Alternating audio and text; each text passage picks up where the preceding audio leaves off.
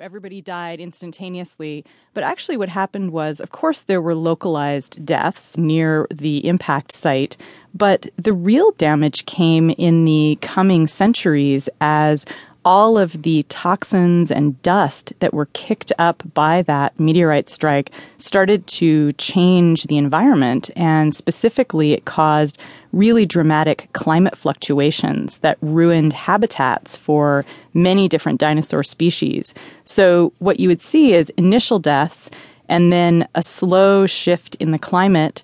And over time, many, many more species died out. And so at the end of a million-year period, you're looking back and you're seeing about 75% of all species dying out. But that didn't happen right away. So if this is the next mass extinction that we're already some 1,000+ years into, how's it likely to play out, do you think? It's probably going to be a situation where we're going to see more and more animals go extinct. And it's going to be driven probably by things like habitat destruction. So we have climate changes going on. That leads to ocean acidification. When you load the environment with carbon, that causes the ocean to become acidified. And so that ruins habitats in the ocean.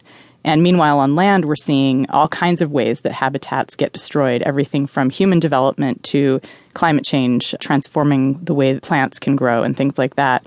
So what you'd likely see in the long term is a lot of famine and starvation, because when environments change, what actually happens is animals don't get enough food to eat and plants don't get enough access to the kinds of temperatures they need and things like that.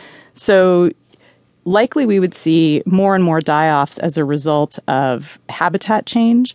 And then as more animals are dying off and as more plants are dying off, any animals and plants that depend on those creatures that have died out, well, those are going to die out too. We call that a knock-on extinction event. And my hope is that over time, we can use what we've learned from geological history and use our science and our technology, I suppose, to deal with this problem. And I say technology, I suppose, because I think that a lot of the solutions to the climate problems that we're going to be facing may not look like technology as we know it. I don't think we're going to use giant machines to solve this problem. I think we're going to have to learn how to create science and technology that behave more like part of the environment and that are not destroying the environment. Well, let's talk about some of the particular reasons you feel optimistic. For instance, you're kind of high on the potential in algae. I am. I love algae.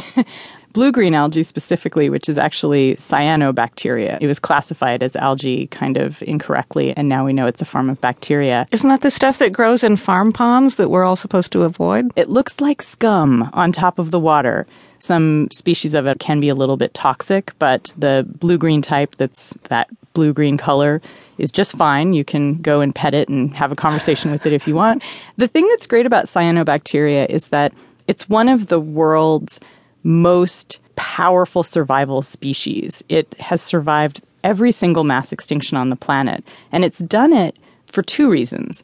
One, it's incredibly adaptable, and two, it's figured out a way to live almost anywhere on the planet by inventing something that humans have just invented really recently, which is solar power. These creatures are the very first photosynthesizers on the planet, as far as we know. Billions of years ago, they started using sunlight as a form of energy and have continued to do that. And in fact, plants evolved by using cyanobacteria and incorporating it into their cells in order to do photosynthesis themselves. Is there a way that we humans could figure out how to tap algae's capabilities? Yeah, there's scientists right now who are working on doing that in two ways. One would be to use technology to imitate how photosynthesis works and to create solar fuel generators. And there's a number of labs that are doing that. There's also labs that are working on using the algae itself to do things like create hydrogen fuel. So actually turning the algae into a part of a biological device.